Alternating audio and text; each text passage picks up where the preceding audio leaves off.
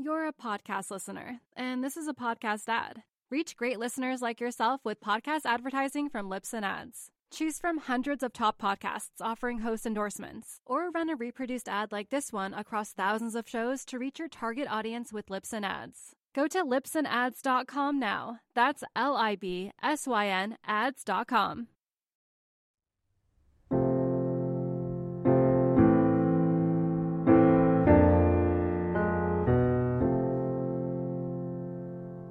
Yeah, hats off to Carl, because we had this amazing discussion that I'll never forget just 20 minutes ago.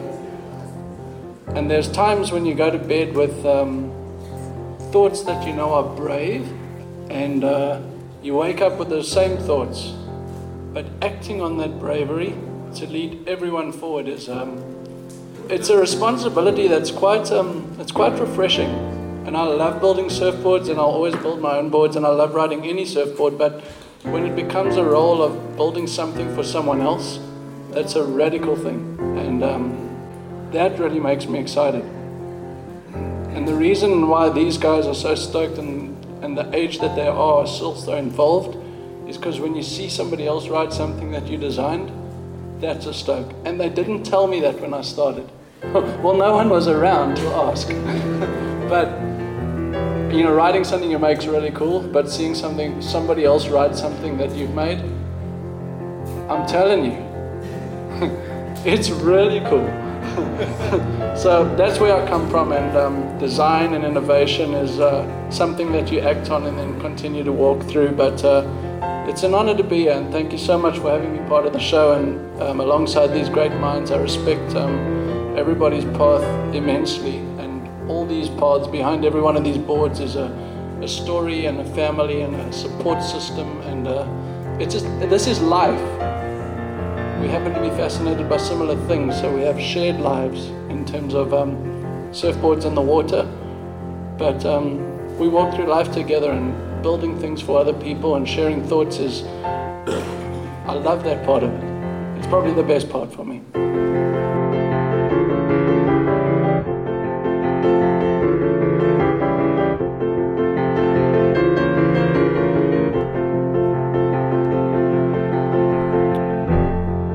That's the voice of surfboard shaper and designer Donald Brink. Donald was, of course, the subject of a previous episode of Surf Splendor, episode 70, if you'd like to check that out and learn more about Donald. But in this piece, he was referencing a conversation that he had with Carl Ekstrom. He and Carl, along with Ryan Birch and Tom Morey, the inventor of the boogie board, are all featured in an exhibit at the Surfing Heritage and Culture Center in San Clemente, California. The exhibit is called What Box? Thinking Outside the Lines of Traditional Surfboard Design. The exhibit runs through April 2015. The Surfing Heritage and Culture Center, also known as SHAC, is also our home studio for Surf Splendor. You've heard us reference SHAC multiple times. We record our Surf News episodes at SHAC. They are doing the foremost job of documenting surfing's history, with an expansive collection of photos, magazines, films, tons of imagery and stories, and most impressive is their collection of surfboards. From some of the first known surfboards to Kelly Slater and Mick Fanning's title-winning boards. It's a really, really impressive operation. surfingheritage.org is their website, but if you live anywhere in Southern California, they're open to the public. They host lots of cool events and programs like the one that we're actually featuring on today's show. So, before we hear from Tom Morey and Carl Ekstrom, let's hear more about SHAC from SHAC's executive director, Paul Stroud. Oh yeah, and Paul actually had a supporting role in a film called The Endless Summer, in case you're not familiar with Paul and his impressive legacy. Sure. It's a repository of surfboards and photo artifacts and other pieces of surf history that has been collected, donated, and shared. And our purpose is to curate the artifacts and the history to share the legacy that's been created. Mm-hmm. There are nuances that any surfer knows, it's all so personal. Yeah. It's not a team sport. Right. And I think this is what intrigues people to come back and go back out again and again and again. And there's small incremental things that happen that put a smile on your face and cause you to think more about what you're doing and how you integrate a connection and with the ocean, and how you're able to lift your spirit and also your pleasure. And so I think all of those things form a foundation to surfing that resonate on an individual level. And you share some of the stoke and the experience with other surfers. You talk about how great the waves were on a certain day. And that's all part of it, but it really, in my own opinion, it boils down to a personal experience. I like that. I like that you said that, and I never really thought about that, but you're absolutely right. That's what is unique about that museum is it's like these personal touchstones with people who came before. Yeah.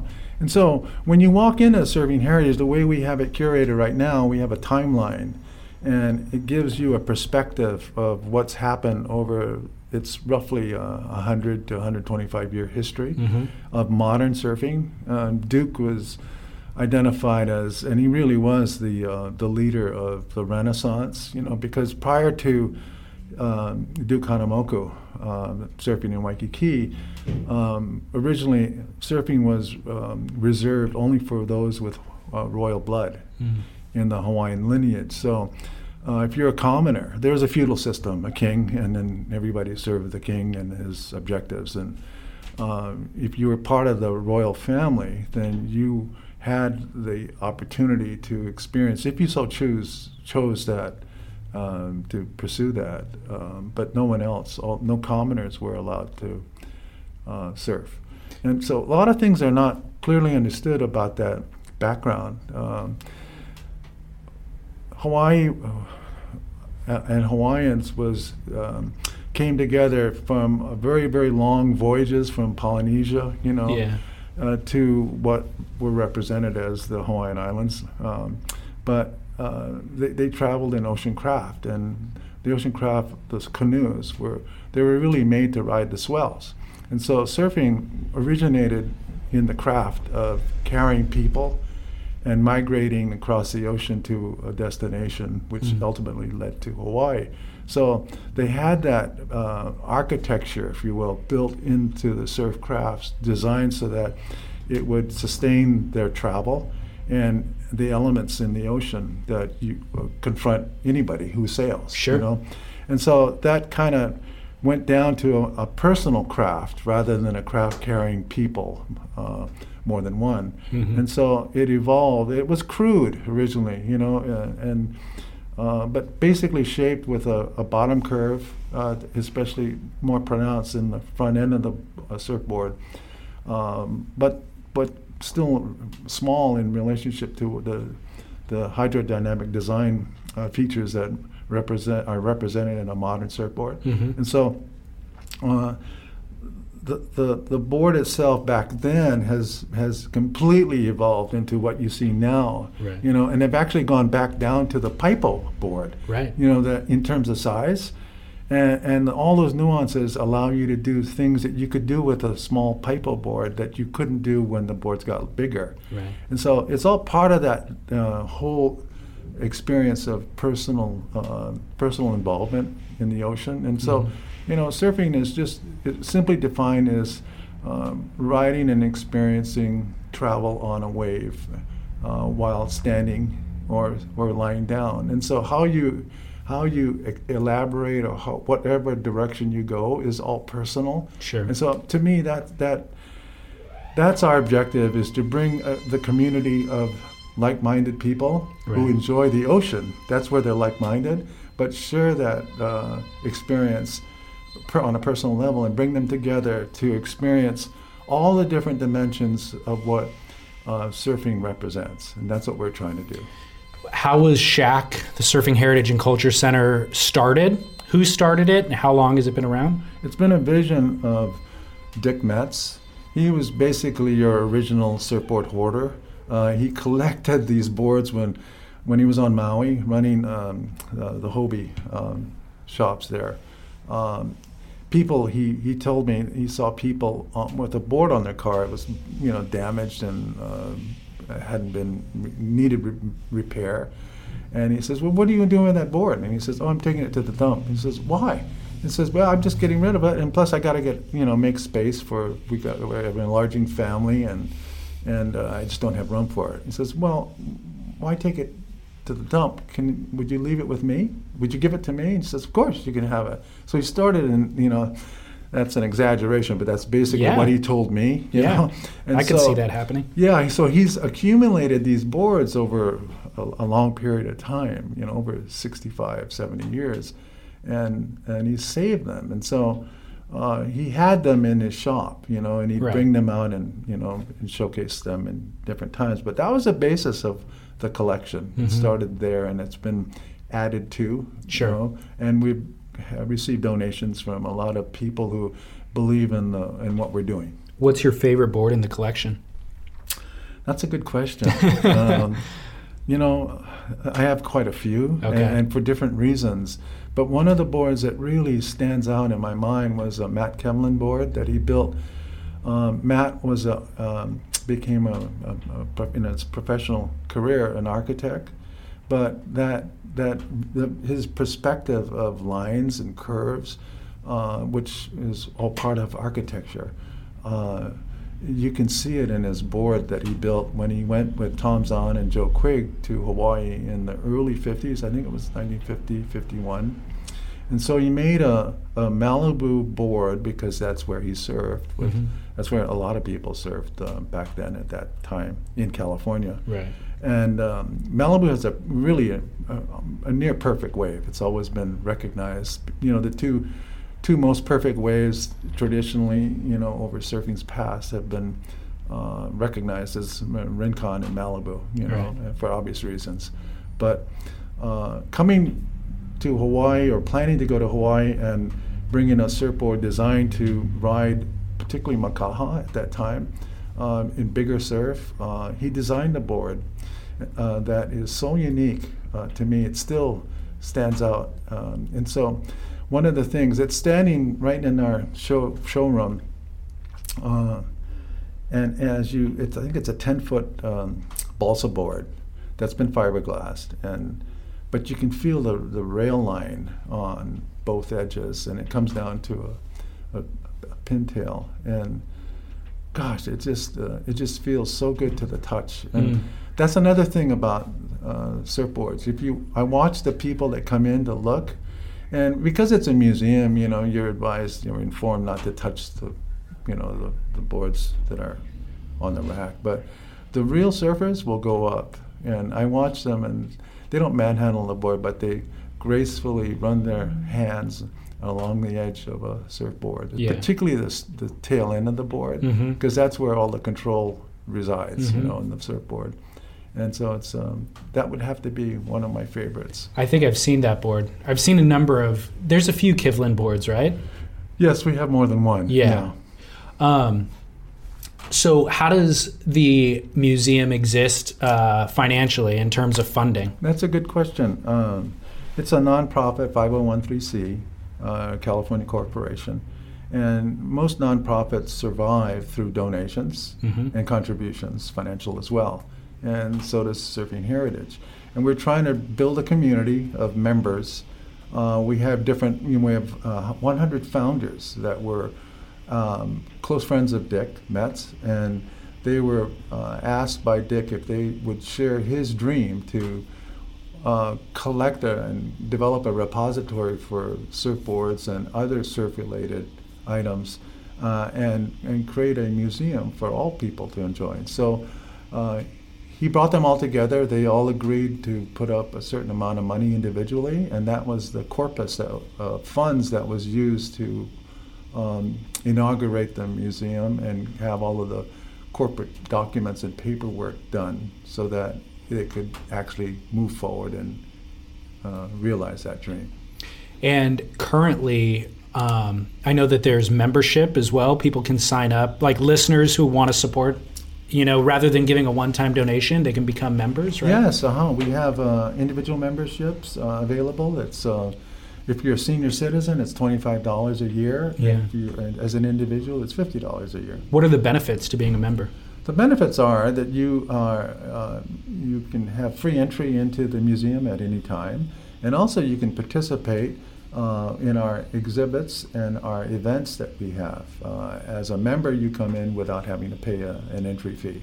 Awesome. And so, but bigger than that, I'm trying to document those who are members. They usually have a connection. They either come from a surfing background or they are interested in surfing and they're coming to, participate in the events that we have and to learn more about it. And so in either case, we want to share what we have through a vast amount of experience from not only the collectors themselves, but all the shapers. The craft of shaping a surfboard has been refined to just such a higher level than where it was originally. Yeah. And so all of those nuances, like particularly right now we have an exhibit called What Box, which is an extension of Outside the Box, where you think differently about, in this case, surfcraft design.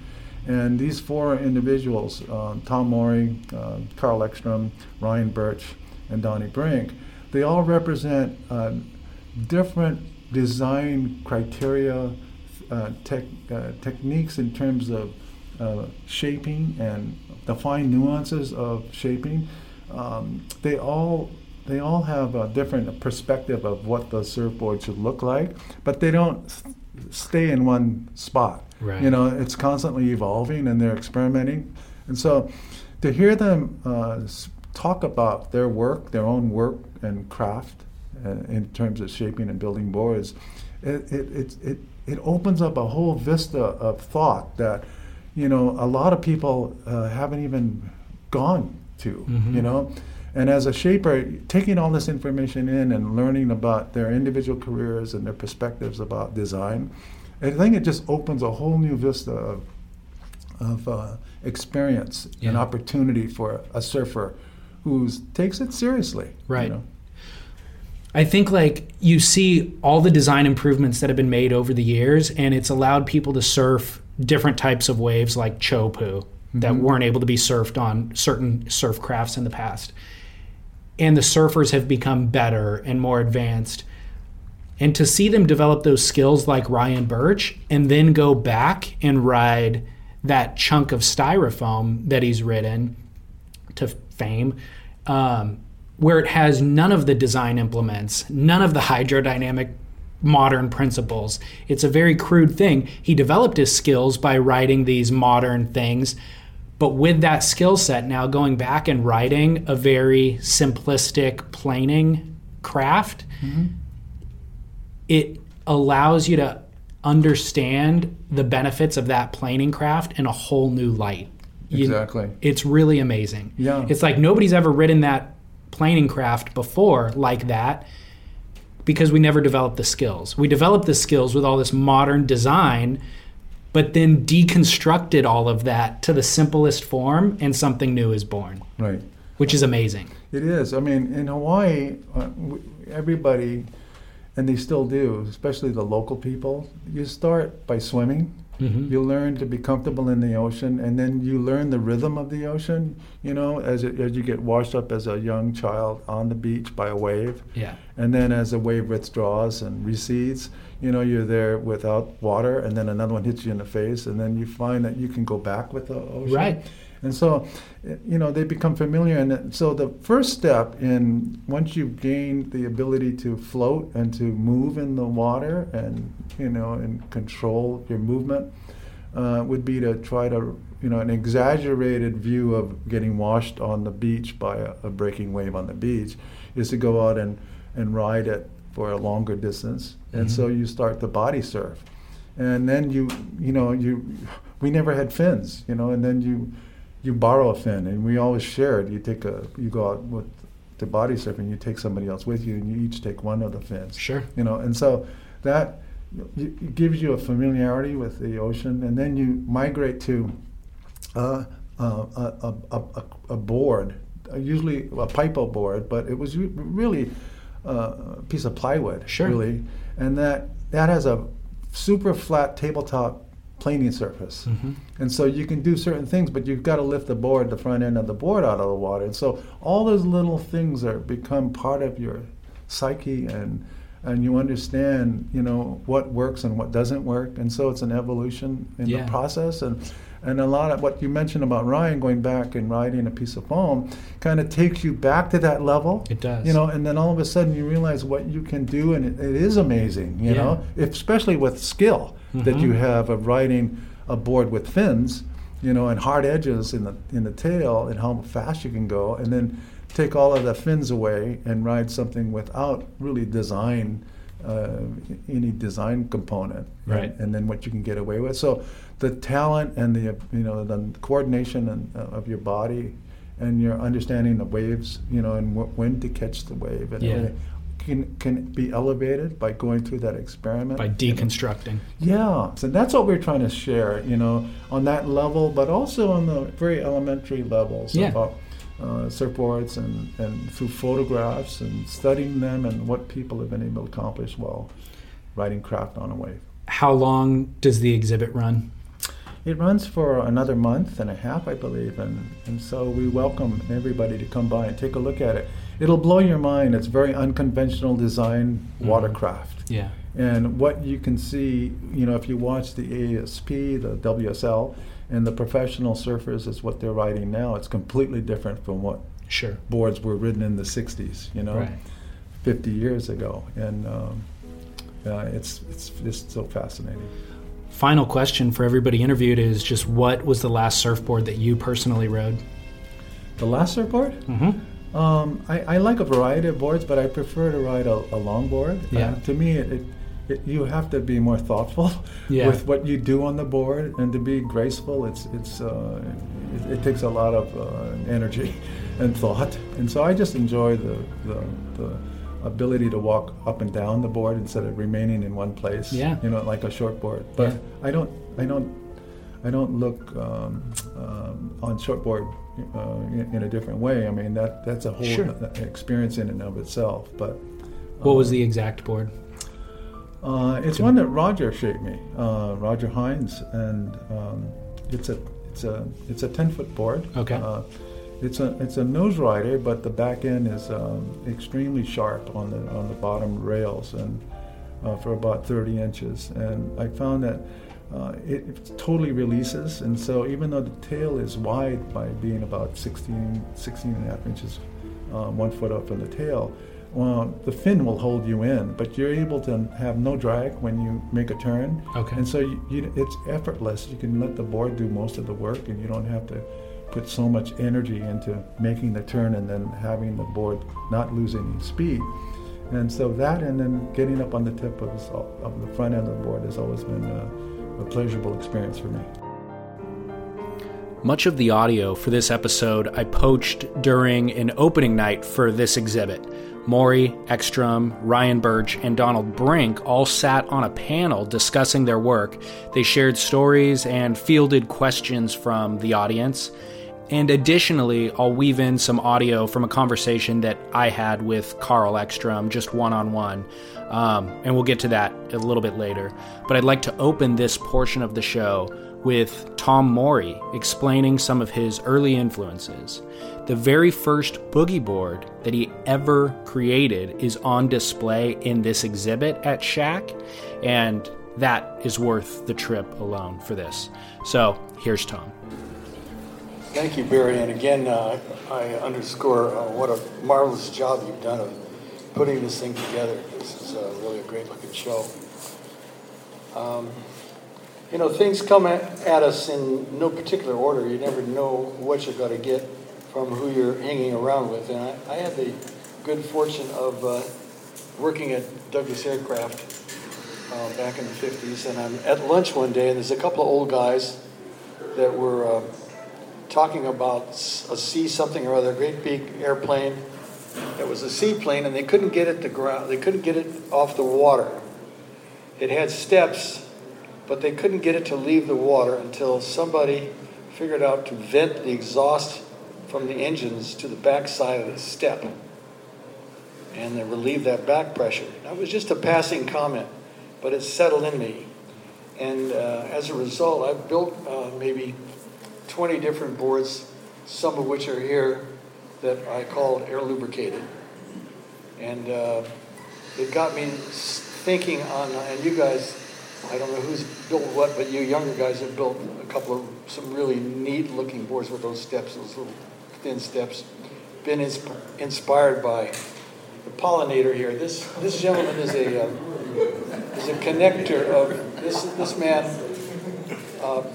puts together different materials, which I do a lot of, but he also has a lot of joy from putting together different people and getting them to learn about each other and advance things, whatever the situation is. Tom's talking about his good friend and longtime design collaborator, Carl Ekstrom. We'll hear from Carl in just a moment, but firstly, Tom fields a question about the invention of the bodyboard. Good question. Why is a boogie board basically 42.5 inches long? The foam, the raw material, comes at 9 feet.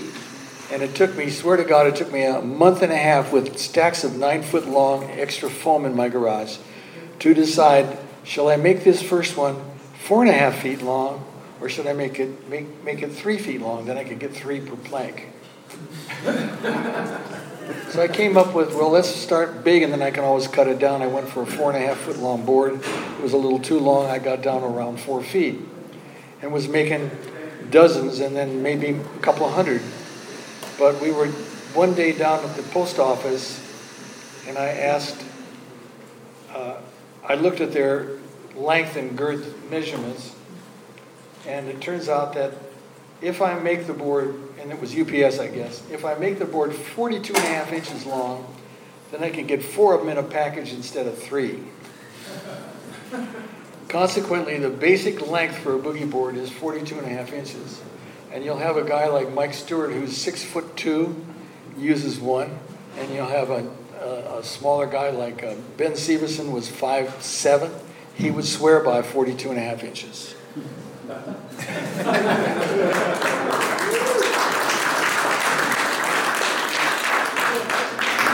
Actually, hey Tom, one more serious question. The rails on a boogie board are kind of ass backwards, but I know you worked on it for a reason to get that. Well, my first board, believe it or not, my first ride was on a surfboard that was laying in my path as I was walking south from Main Beach, crossing Oak Street, and it was a hot curl board owned by none other than Dick Metz, your founder here. It was a redwood, balsa redwood, that kind of layout. And the rails were curved up as hot curls, as there's many examples here where they're curved in the back. And that was so that once you got the board going, as Paul knows, and you would drop your foot, you could drag it and get it started on a track, and the section would come up on the inside of that curvature and suck that board's tail to the wave. So when confronted with how to shape the first boogie board, I thought, well, I'll make it like a surfboard, 50-50, or maybe I'll turn it down a little bit. But I had experimented before that and had failures riding without a skag, and you're trying to go, you've got your skag out, and you're trying to go this way, and you bank the board and it goes this way. And that's the physics of things, or the other way. So I thought, well, why not make it like the hot curl board was? And in fact, let's just make it like a boat with sides that are at about a 45-degree angle.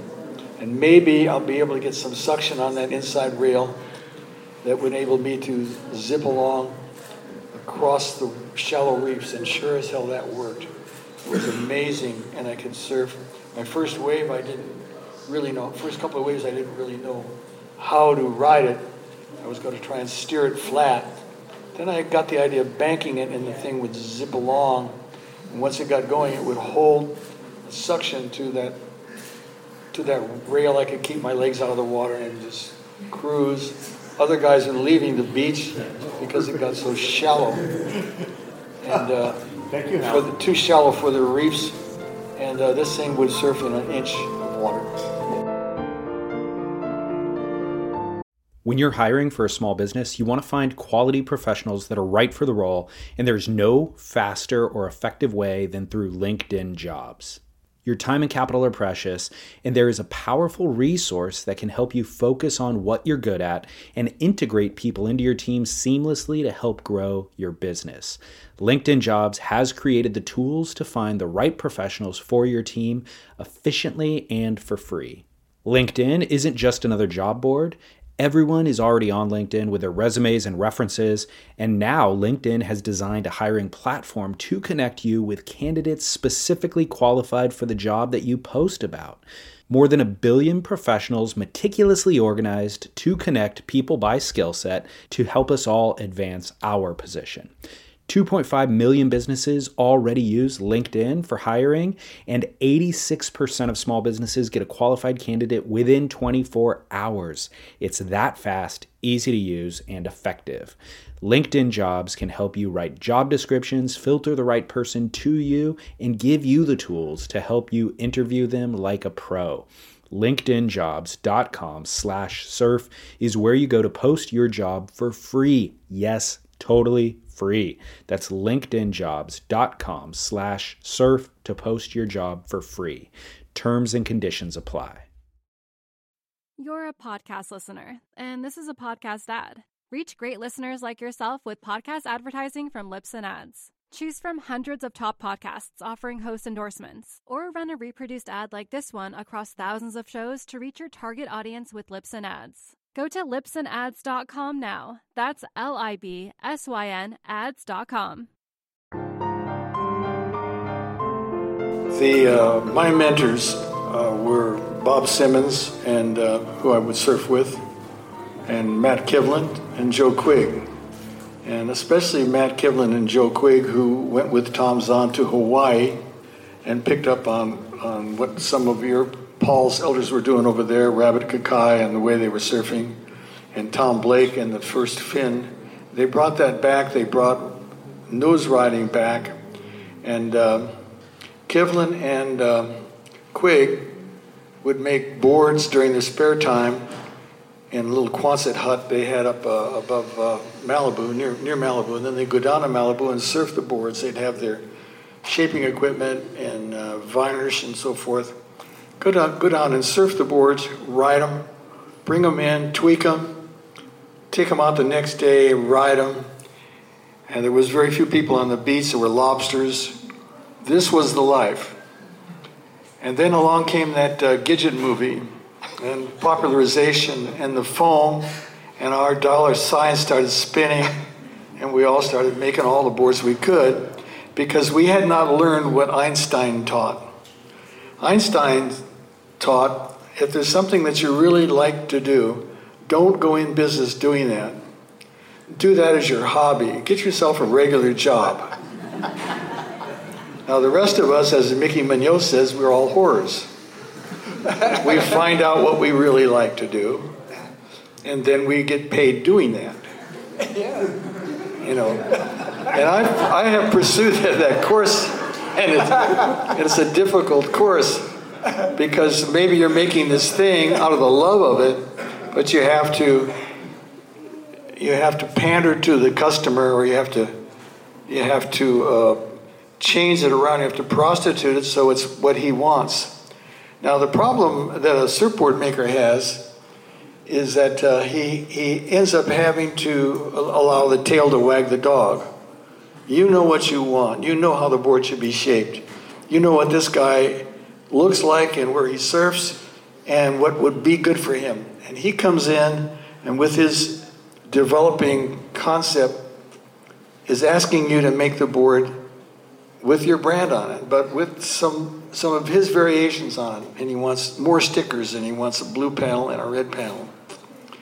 And it's a drag to have taken the wrong step and gotten into trying to make a living doing what you like to do.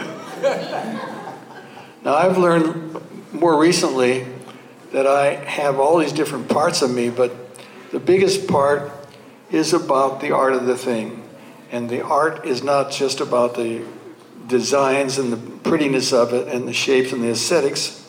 In fact, I believe that if you have to use craftsmanship, sorry, Carl, but if you have to apply craftsmanship to sell your product, you're not much of a design. You're not much of a creator. My hero is you guys have seen Drew Campion made that tabletop book with a cover, and there's this native guy, and he's backside in some languid, beautiful, clear water, and he's blazing backside across this little 3-4 foot wave on a piece of wood. He's just got this, you know that picture? He's just got this piece of wood going across. And if you designers, I looked the other day at one of my best designs and the track it was making at Malibu, and then I looked at this guy on this piece of wood. And there was less weight coming off of his thing than his mine. Then there's those 2 guys or 3 guys that came down with the gondolas and the bicycles and the block of square foam. Maybe one of you guys is one of those guys. I don't know. Huh? The guy at the end? You're my hero, man. I can't even see you from here. God. Oh, you're the guy that was riding that block of foam? Oh, my. What the hell's your voice? Yeah, no. Oh, God, that was what a wipeout. Just wipes. We're all there with it. Calipers and sanding and polishing. Bullshit, man. These guys just got some bamboo and some house paint or something, and some refrigerator packing, you know? Now, here's the other part of it.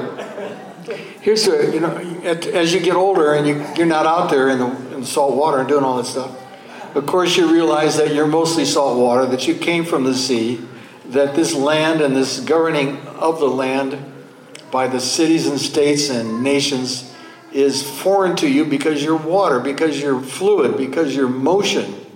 Even above being water and space, you're just your concept and motion. When you shut your eyes, you're in the real world.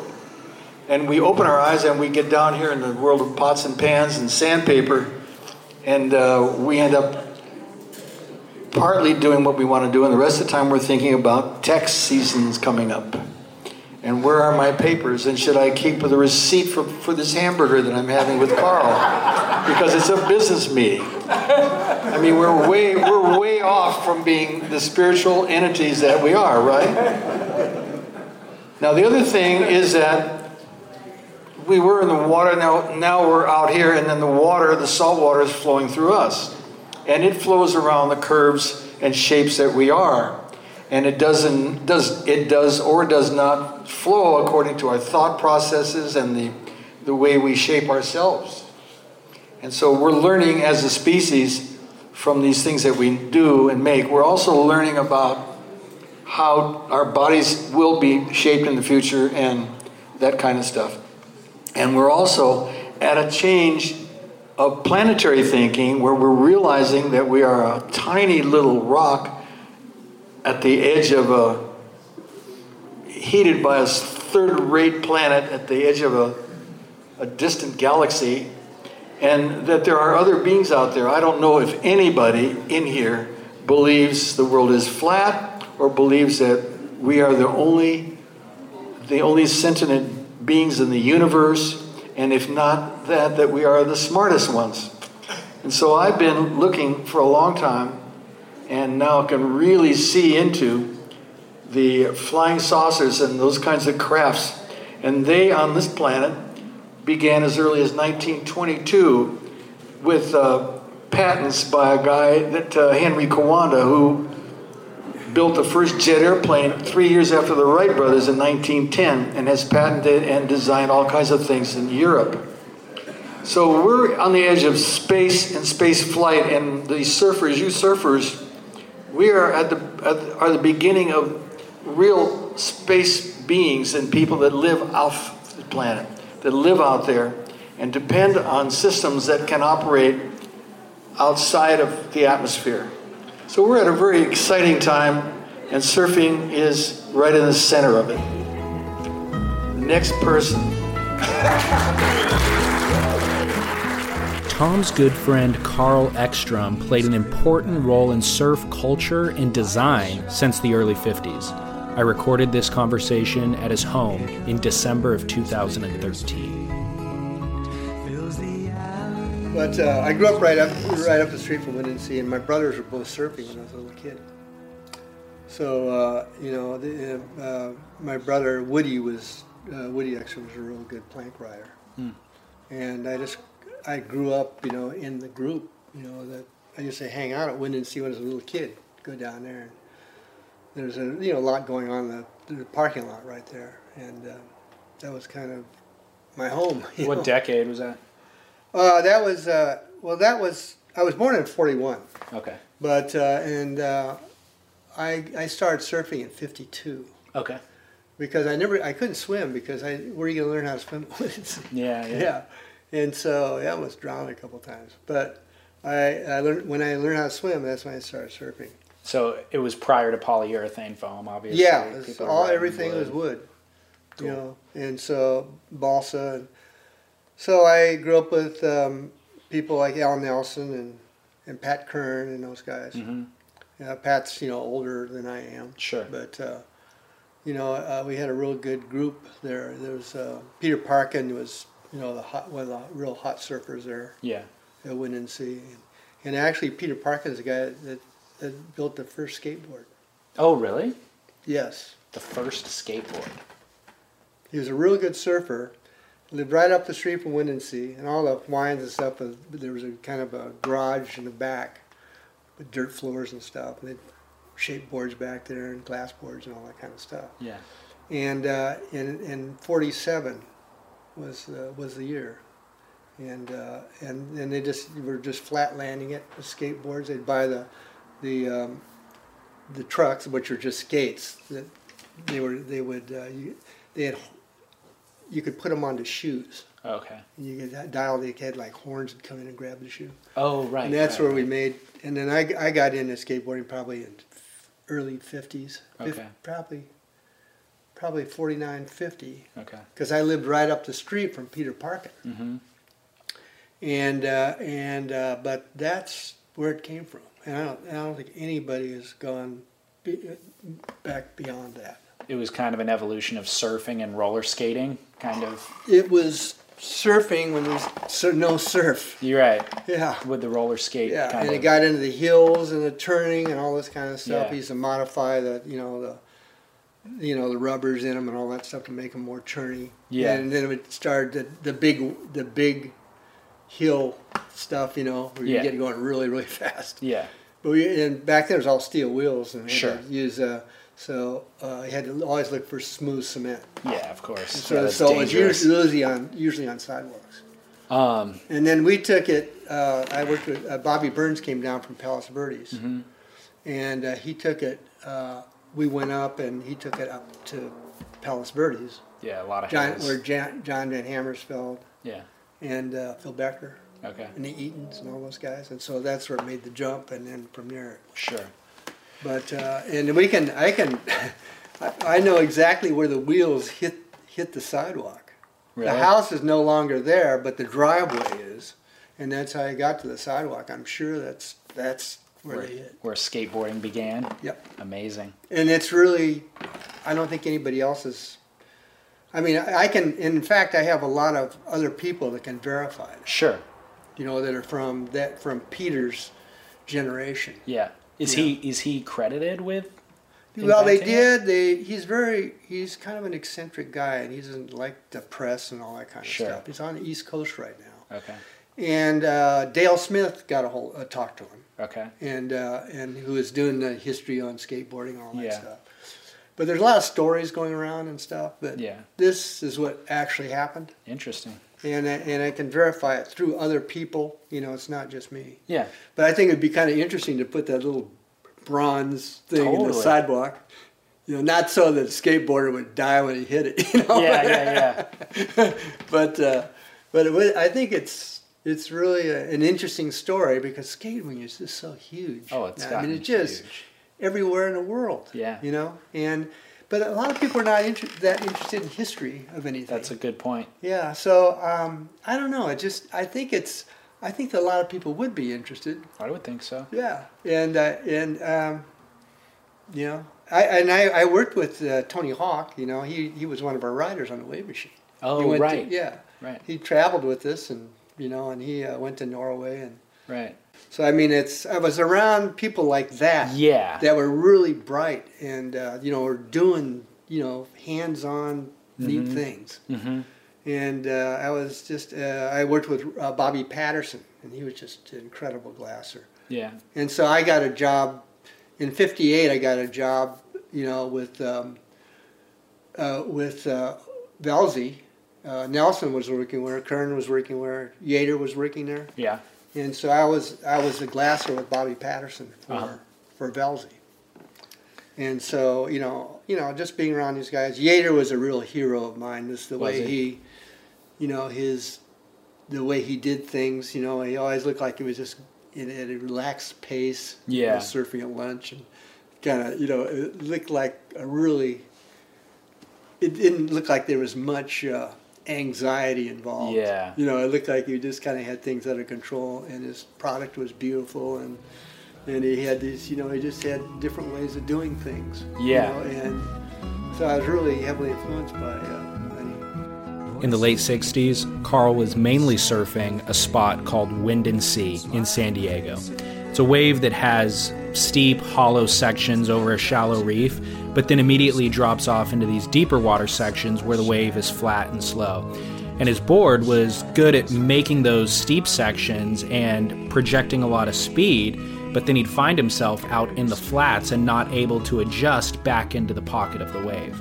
So he began tinkering with asymmetrical design solutions that were specific to his surfing backside at that particular wave, but allowed him to better accommodate and adjust his speed in those situations. I rode Wind and Sea. Okay. And I liked boards that were really fast down the line. Okay. But I didn't want the board to track. Explain just tracking. Keep going in the same direction. Okay. So I put another rail on the other side and did something with the fins to make. Well, then I was actually doing. We were doing just single fins.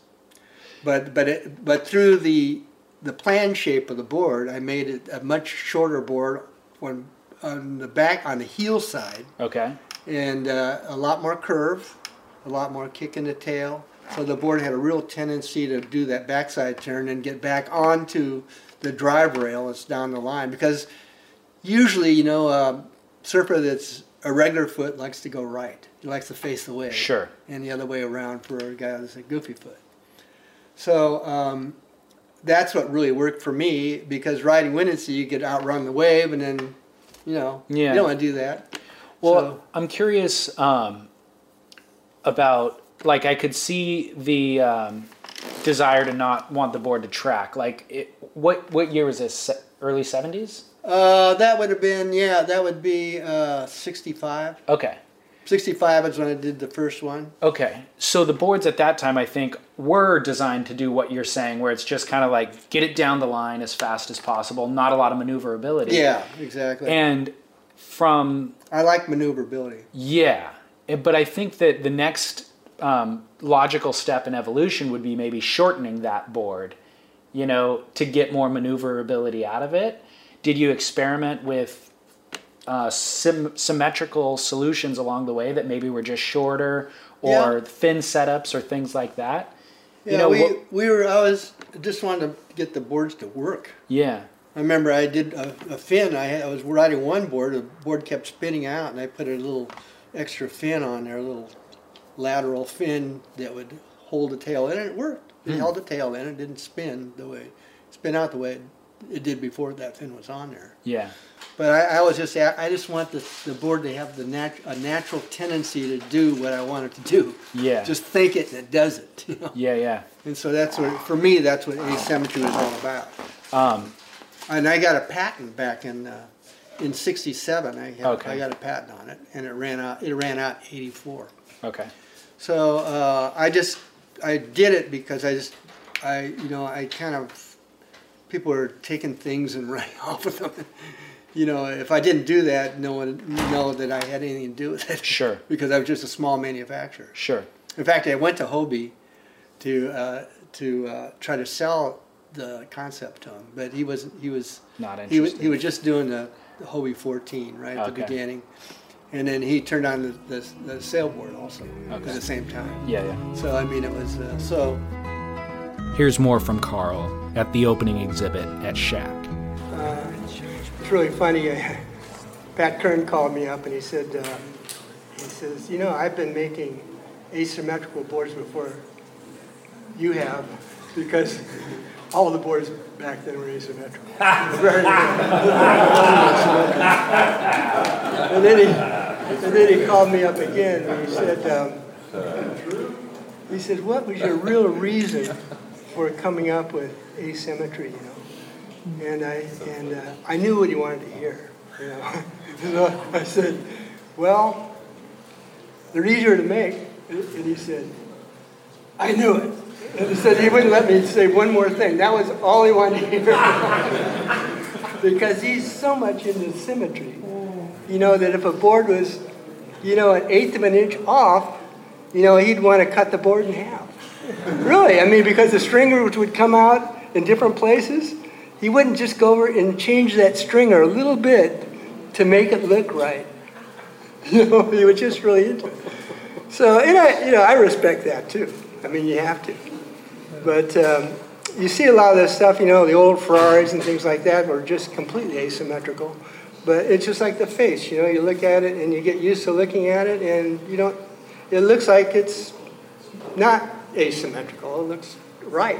They learn how to, change where the lights are and all that kind of stuff, and fix it, And they're not really concentrating. These are all hand-built things, And if you spend all your life trying to make things perfectly symmetrical, it's going to take a lot more time, and it's an uphill thing. I mean, it's difficult. So I respect the symmetry also. Carl was also partially responsible for helping create the Flow Rider wave machine, which not only was a feat in and of itself, but it really allowed him to further examine and explore the principles of hydrodynamics and the way that surfboards move through water.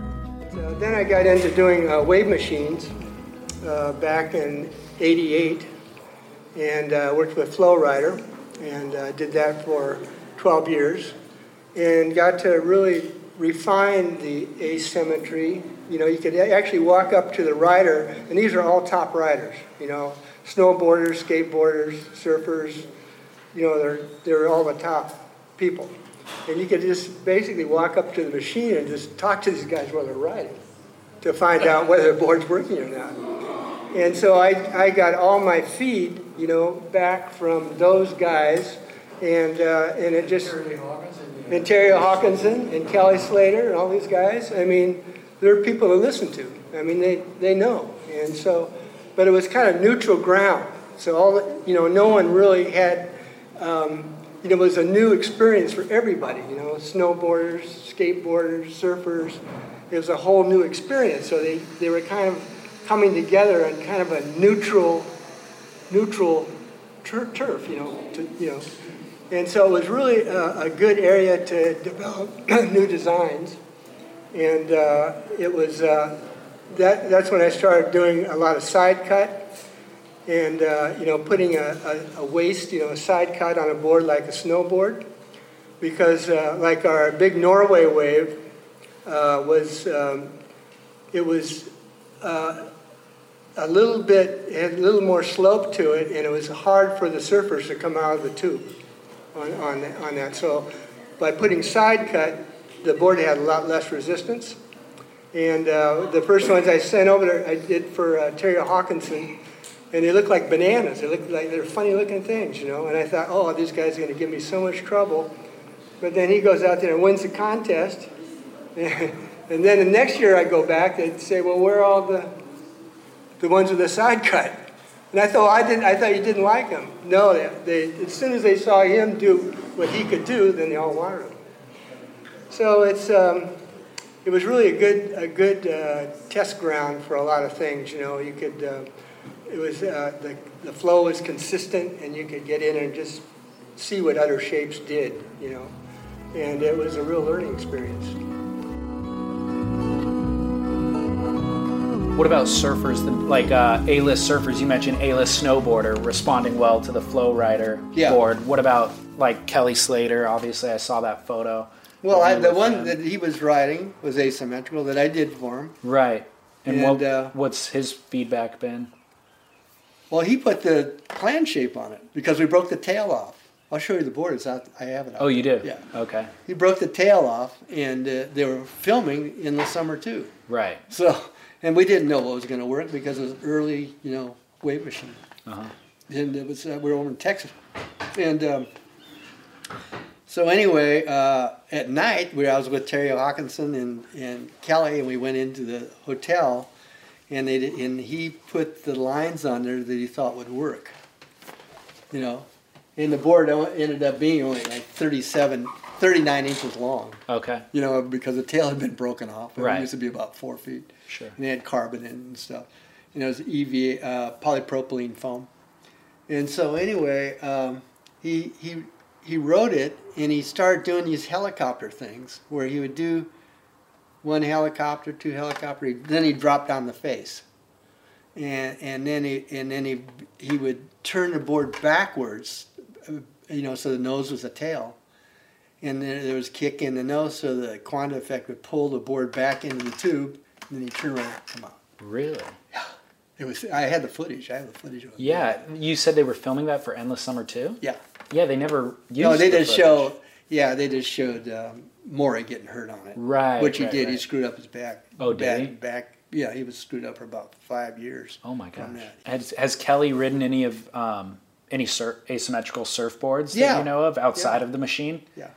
And He's was a couple of years ago. He was doing some experimenting with asymmetry. I didn't see the boards, but that's what I was told. Who shaped the boards? He's shaping. He's doing some stuff. He is. He's actually getting in and playing with it. That's what I've heard. Okay. I haven't talked to him in years. Yeah. But he was really great to work with. Back then I was with him in Germany and stuff like that. But I got out of the business in 2000. Business. Right. 2000. I did a lot of experimenting down at the Scripps Institute in the hydraulics lab when we were doing, the Flow Rider. I came up with all the shapes for the machines themselves. And I developed these little, took a garden hose and made a plenum up, and then I had a gate that came down. And then a ball valve, and I could adjust the velocity with the ball valve. And I could lift the gate to get the water to the depth I want it to be. So and then we worked with standpipes, where I know where the head pressure was at the nozzle, from the standpipe. So I learned a lot just working down there on that stuff, and we're doing, they had the flow equipment stuff down there, and so we learned a lot just by doing that. And I have a little machine over there in the corner. And I'm working, off of Tom's, air lubrication. And so I'm putting different little kicks, little riblets in there to see, and then adding air and doing things to see if I can get that water to separate so that the board, when the board's ridden, like a big wave board, so that we can reduce the wetted area. And so, to give you more control and more speed. So I have done quite a bit, just working with, and it was just a garden hose on a plenum. And then it's just crazy what you can come up with, but it's really fun to test Tom's stuff, on this, simple little machine. But, cool. And I've worked with Richard Kenman quite a bit. He's kind of our leader, and he's a guy that comes up with the concepts, and then we try to make whatever it is to work incorporating his concept. And so he comes up with a lot of the ideas for what we're going to do. But the only problem with Richard, is because he's such a good writer that everybody says, well, he can write anything. But then at the same time, you want to do something that he would prefer to write. So that would make a big difference. But so that's what you run into out there, from people that think, well, why have Richard? This guy's a phenomenal writer, and he gives us back the information we need to go forward with our designs. And so right now I'm working on doing rail bites that go all the way up so that the rails hold better. And so that's what we're going to be working on next. And of course Ryan, is a phenomenal test pilot too, because he's just ridden so many different designs that he just has really dialed it in. And it's just, there's so much good information that comes out of these guys. It's just incredible. So we work together. It goes back and forth. And we work, their concepts, and he works with my concept, and we go back and forth with this stuff. And that's the way it should be. It's just a fun way to work. It's a lot better than just, being alone, doing things, everything just separated from everybody else, because that kind of puts you on an island, and it's not as much fun. It's just more fun to work with people that are really talented, and we got them. Like Billy Bryan, the skimboarder, he rides these things that are just like, pumpkin seeds, and he rides the hell out of them. It's just incredible. And I put him on, board with side cuts, and to him it felt like, riding a 2x4, because he didn't have that curve. So, but what you can do is you can add, kick the tail out and stuff to make that a little more draggy, to give you your turning. It's really hard to build flex in, because of the weight of the rider and all that kind of stuff. It's difficult, and so we're working pretty rigid. And but side cut was really good for there's just not as much resistance. In fact, Ryan, has been riding a board with side cut right in front of the fin, and getting the fin real close to the rail when he comes out of the turn. There's not much resistance because the fin is always kind of fighting the rail, and there's just not much fight going on there, and he goes really fast. So there's so much you can do with the plan shape to make things go faster. And my whole goal was always to come up with designs where the surfboards had a natural tendency to do what you wanted them to do. All you had to do was think about it, and it was done, And a lot of the, with fish and things like that, the fish is a great design, but it doesn't want to go from rail to rail very well. But people, they figure out ways of doing it, and, they get, really fantastic at doing it. But I think the board should just have a natural tendency to do what you want it to do. You shouldn't have to be fighting it. And so it all has to do with what, like, Donald was saying, just, what it is that the rider wants to achieve, how he wants to ride. It's real personal. So, there's so many ways, so many directions you can go in. The fascinating thing is that these materials are sold all over the world, and there's still room for new designs, which is amazing. There's 50,000 surfers in Italy.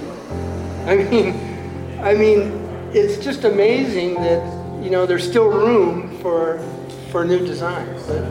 But it all comes down to what people want to do on a wave.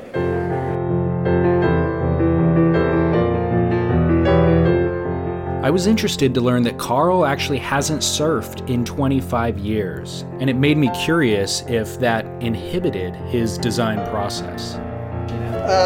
Actually, I surf these things in my mind. I look at them, and some of these things are going, oh, I can actually feel how that would be, shaping them. And I'm going, in some cases, I don't even want to make them scale to a scale where they can be written, because it's kind of more interesting to not know exactly how this thing's going to work. Interesting. It's conceptual. The conceptual stuff it's just like poetry, whatever. It's the gray areas. Yeah. That that keep your interest. Yeah, or that you leave up to interpretation. Exactly.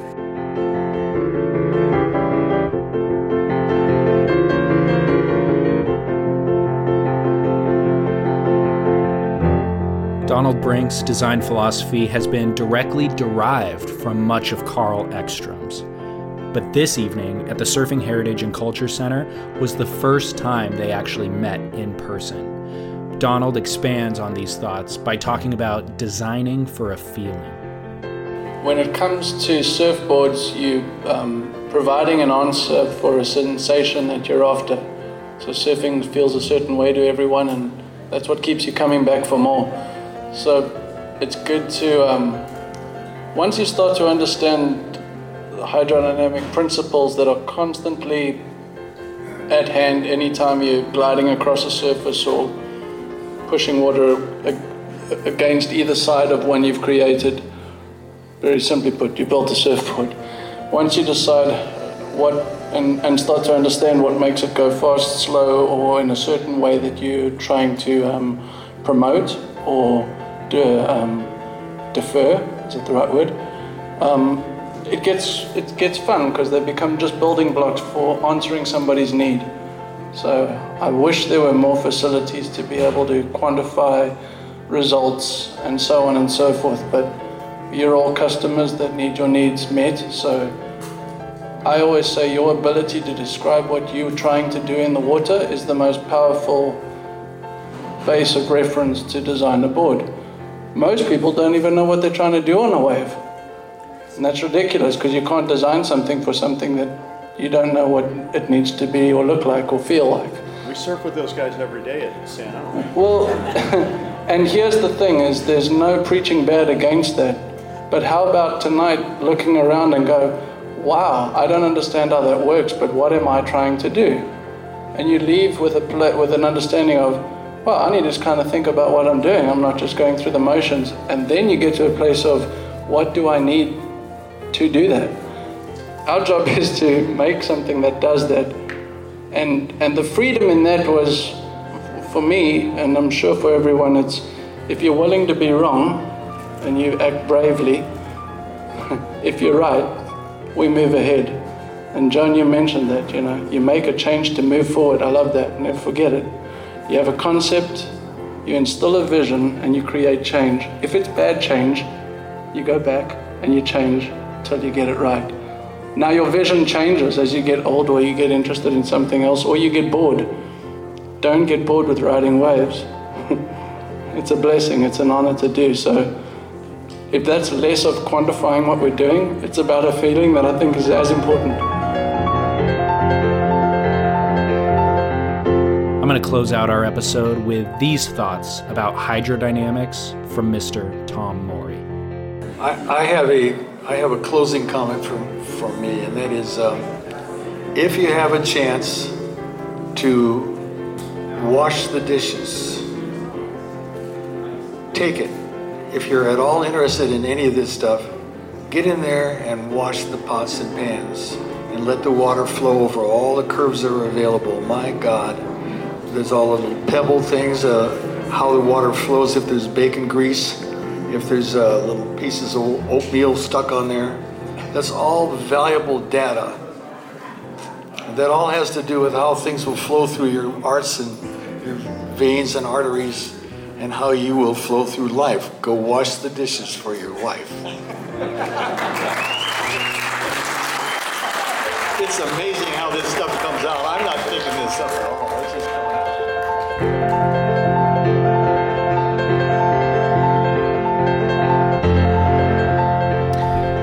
Visit surfingheritage.org or just come to Surf Splendor Podcast and we will link to their website where you can become a member. And if you live locally awesome. You can attend events like this and receive cool benefits, but you can also become a member from abroad and just support the museum and the effort from afar.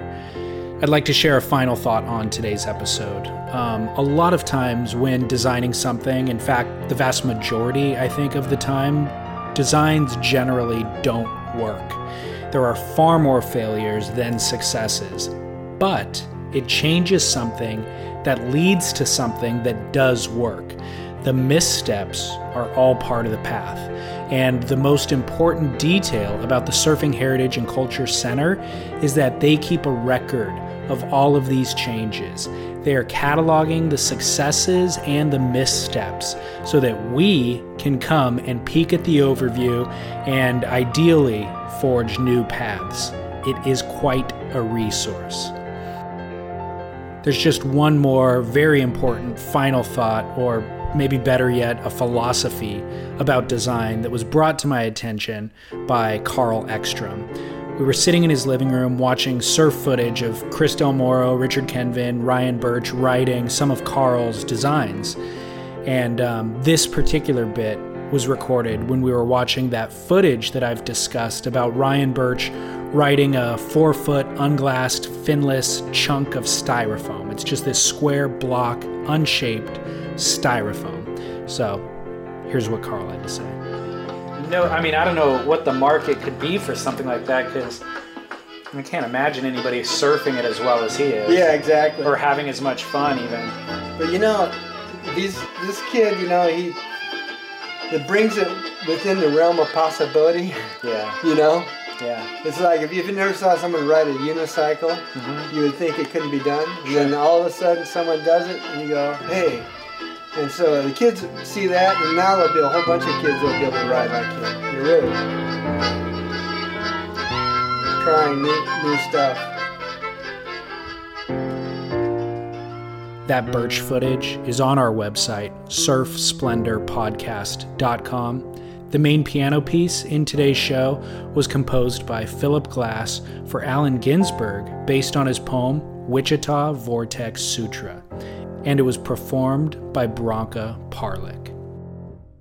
As always, thank you for listening, and until next week, shred on.